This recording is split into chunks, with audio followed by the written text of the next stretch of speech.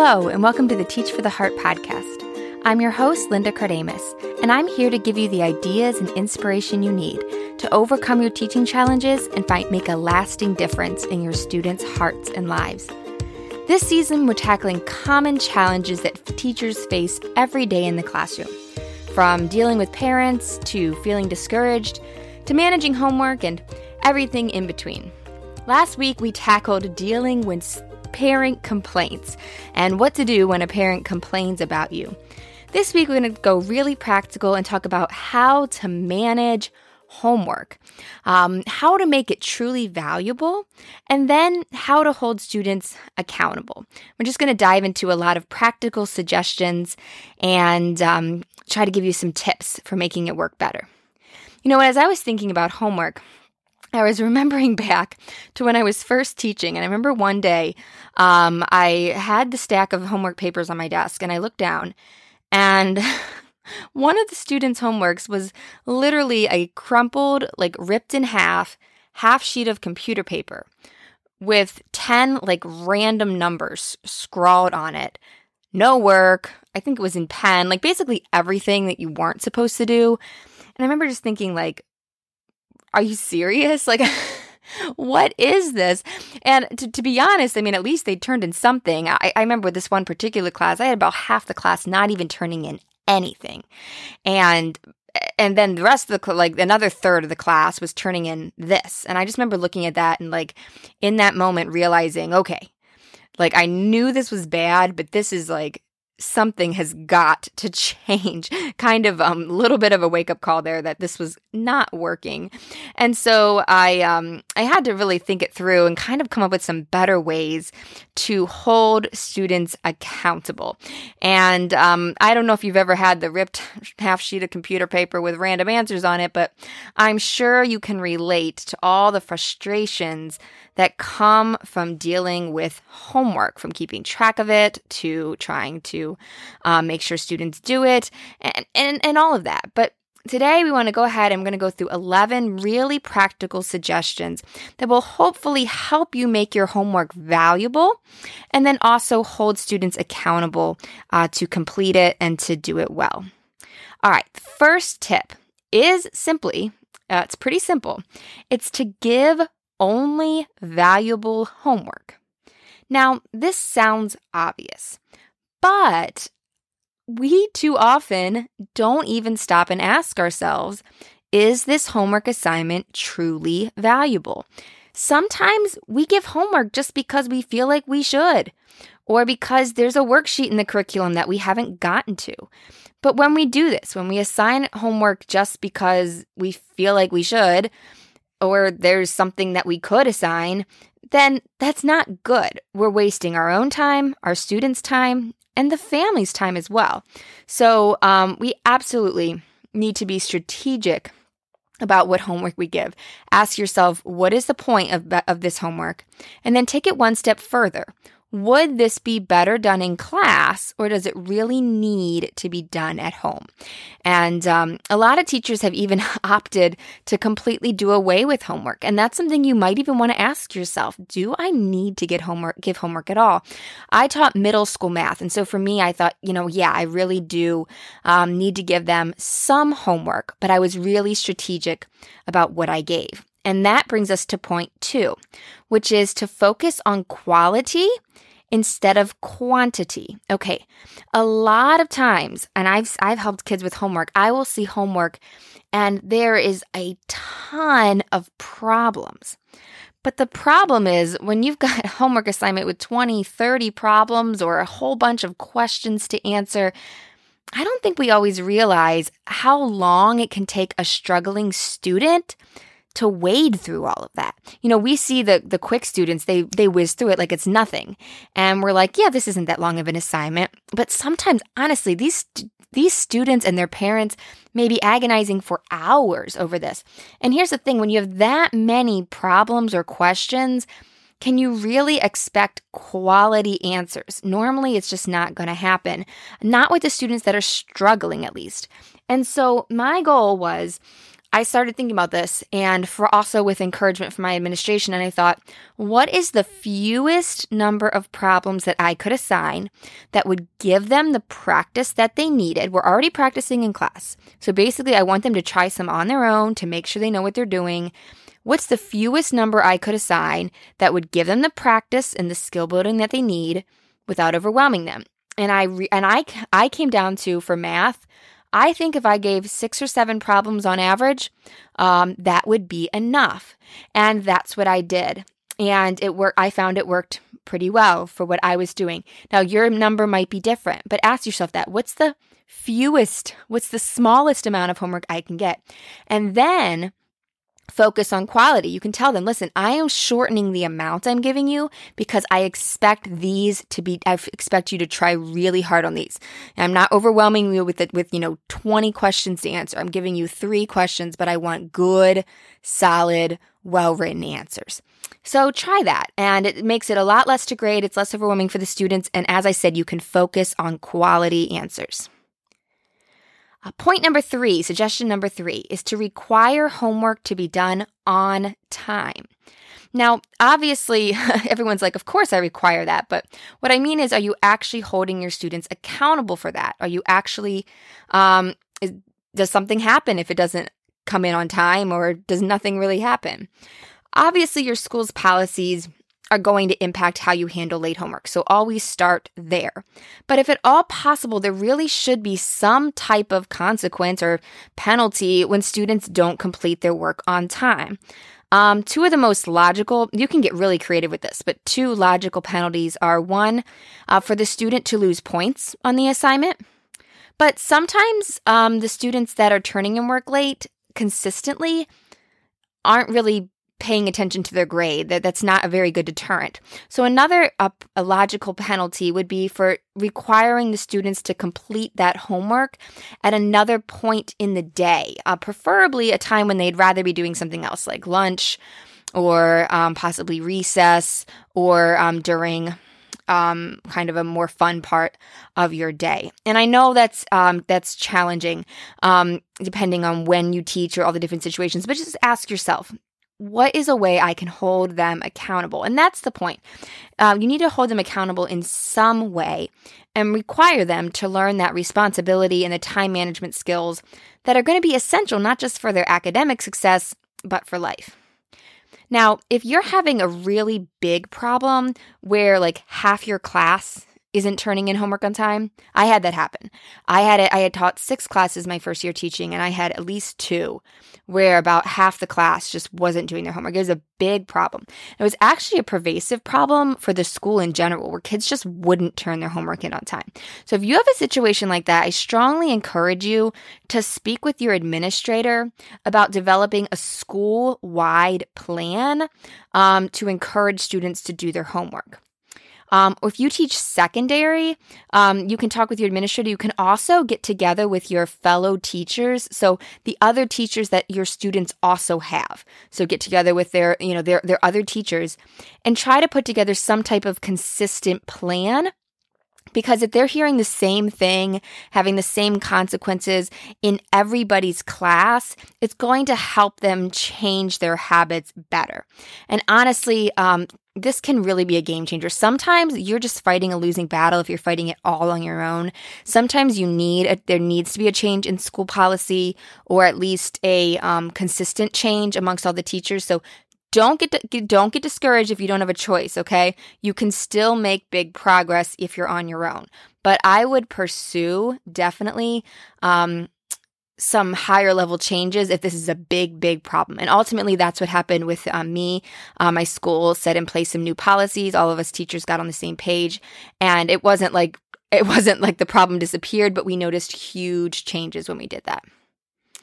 All right, my next suggestion is to grade homework, or at least to count it as a grade. Okay, I know a lot of people recommend not grading homework, saying it's just practice, or that you don't have time to grade it. And here's the thing. If it's working for you, then that's great. Okay. If you found a way to make it work, then that's fantastic. But when I did that, it was a disaster.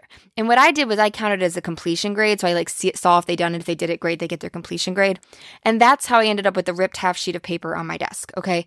It just got worse and worse and worse. And I just realized these kids aren't, some of the good kids were trying. The studious students are going to try no matter what.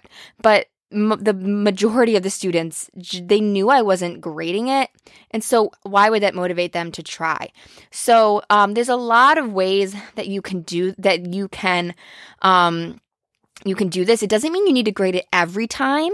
Even if you just grade, let's say, one homework a week, you say, I'm going to pick at random, or don't even tell them one a week. Just say, I'm randomly going to grade your homework. So they're not all graded, but I'm going to grade some of them. That is a simple way to hold them accountable without having to grade it every single time.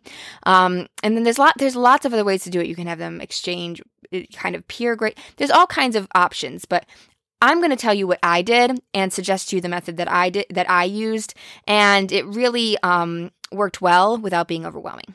So tip 5, the way I graded was I gave credit for both accuracy and effort. Okay, here's the thing.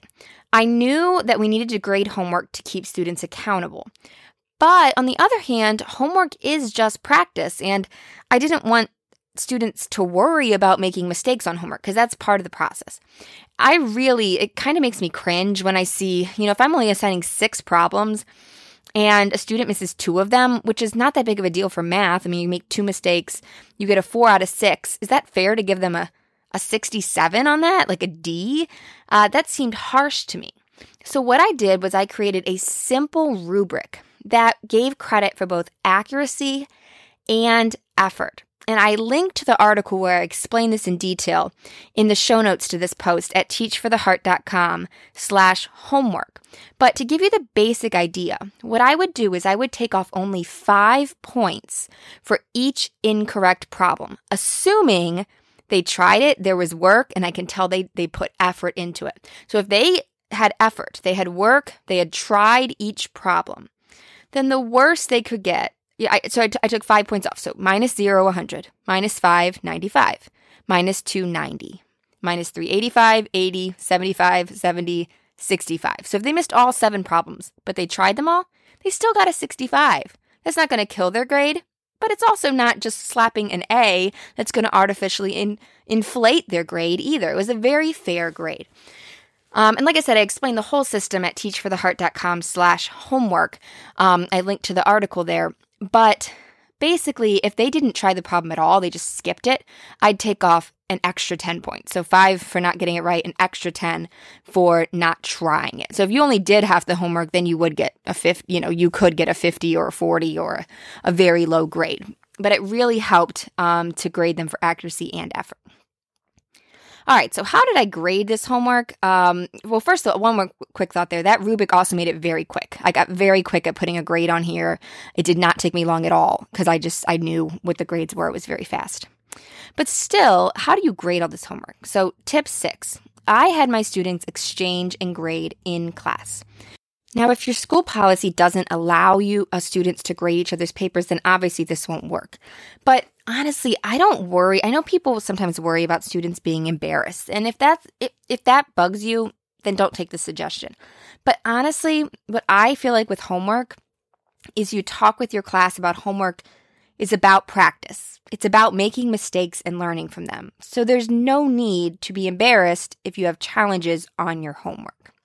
So for me, I see no problem having students exchange and grade. It saves a lot of time and it gives that students that immediate feedback. And I'm honestly not comfortable letting students grade their own papers if it's counting for a grade. For me, that's just tempting them to cheat. And I was a student, and whenever we did that, a lot of people would just change their own answers. It's just, you're putting them in a situation where you're making it really tempting for them to cheat. So all that to say, I did have them exchange and grade. And here's a few tips if you do that. First of all, read the answers really quickly. Don't read them slowly. Read them quickly. It saves a lot of time. And then do not take questions about the grading, okay? Don't let them say, is it okay if they have -2 instead of +2? Or what if they spelled it wrong? Or what if they put this? You will waste so much of your class time. Instead, have them simply put a question mark by the one they're not sure is right, and then put a question mark at the top of the page.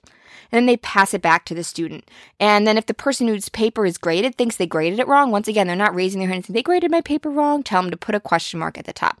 So when you're putting the grades in the grade book, if you see a question mark, you look at it. Otherwise, you assume everything is good to go.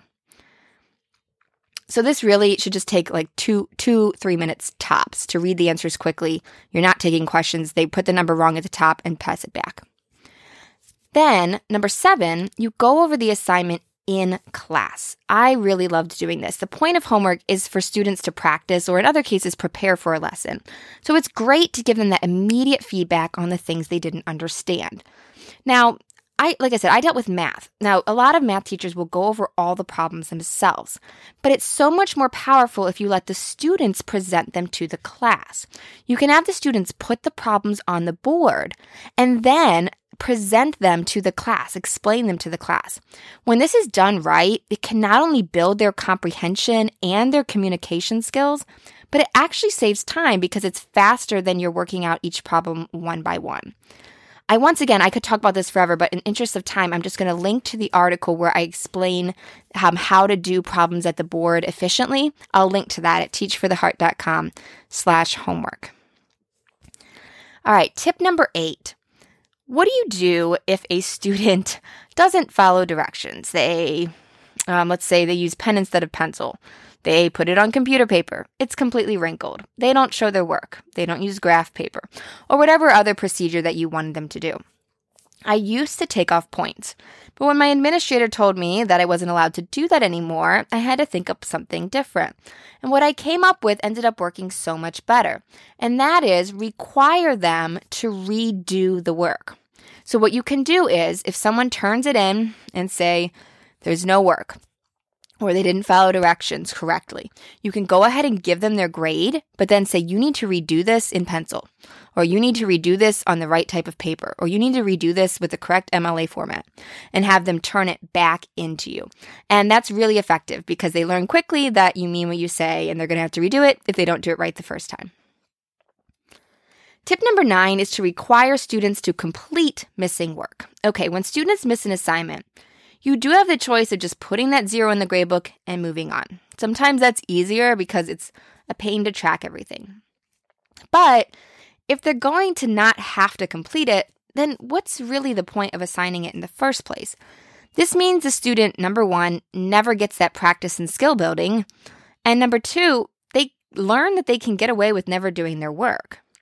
But if you require them to finish the assignment, even if it's late and even if they're not going to get a grade for it, you help develop their work ethic by teaching them that the work is not going to go away until they do it. Which brings me to number 10, have a system for tracking missing homework. Between absent work and late assignments, tracking homework can get super overwhelming. But if you develop a logical system that works for you, it's not quite so difficult. What I suggest is, and this is what I did, was keeping a Word doc or a Google Doc for each class and simply recording the name of the student and what assignment they're missing. So for example, let's say you do worksheet A. You would write just simply down Susan, worksheet A, Olivia, worksheet A. And you just simply keep a running total. When someone turns it in, you erase it or cross it out. And every time there's something new, you add to the list. You can also have a section on there for late work or redos, and then a section for absent work. One of my favorite things about this system is that when you want to notify the students of what they're missing, you can simply print off copies, highlight the student's name, and get it to them. So it's super fast and easy to remind them of what they owe. I actually have an example form and also some more info and details about this system. Once again, I link to that at teachfortheheart.com/homework. Finally, suggestion number 11 is to consider flipping your class. So if you're not familiar with this, flipping your class means instead of lecturing during class and assigning practice at night, you assign the students to listen to a lecture or watch a video at night, and then either work problems or do a group project during the day in class. Now, you still need to hold students accountable, but you can do that by simply requiring them to take notes or to answer questions. But for struggling students, this is so helpful because all you're asking them to do is to watch a 20-minute video and take some notes, as opposed to asking them to agonize over a set of problems that look like Greek to them.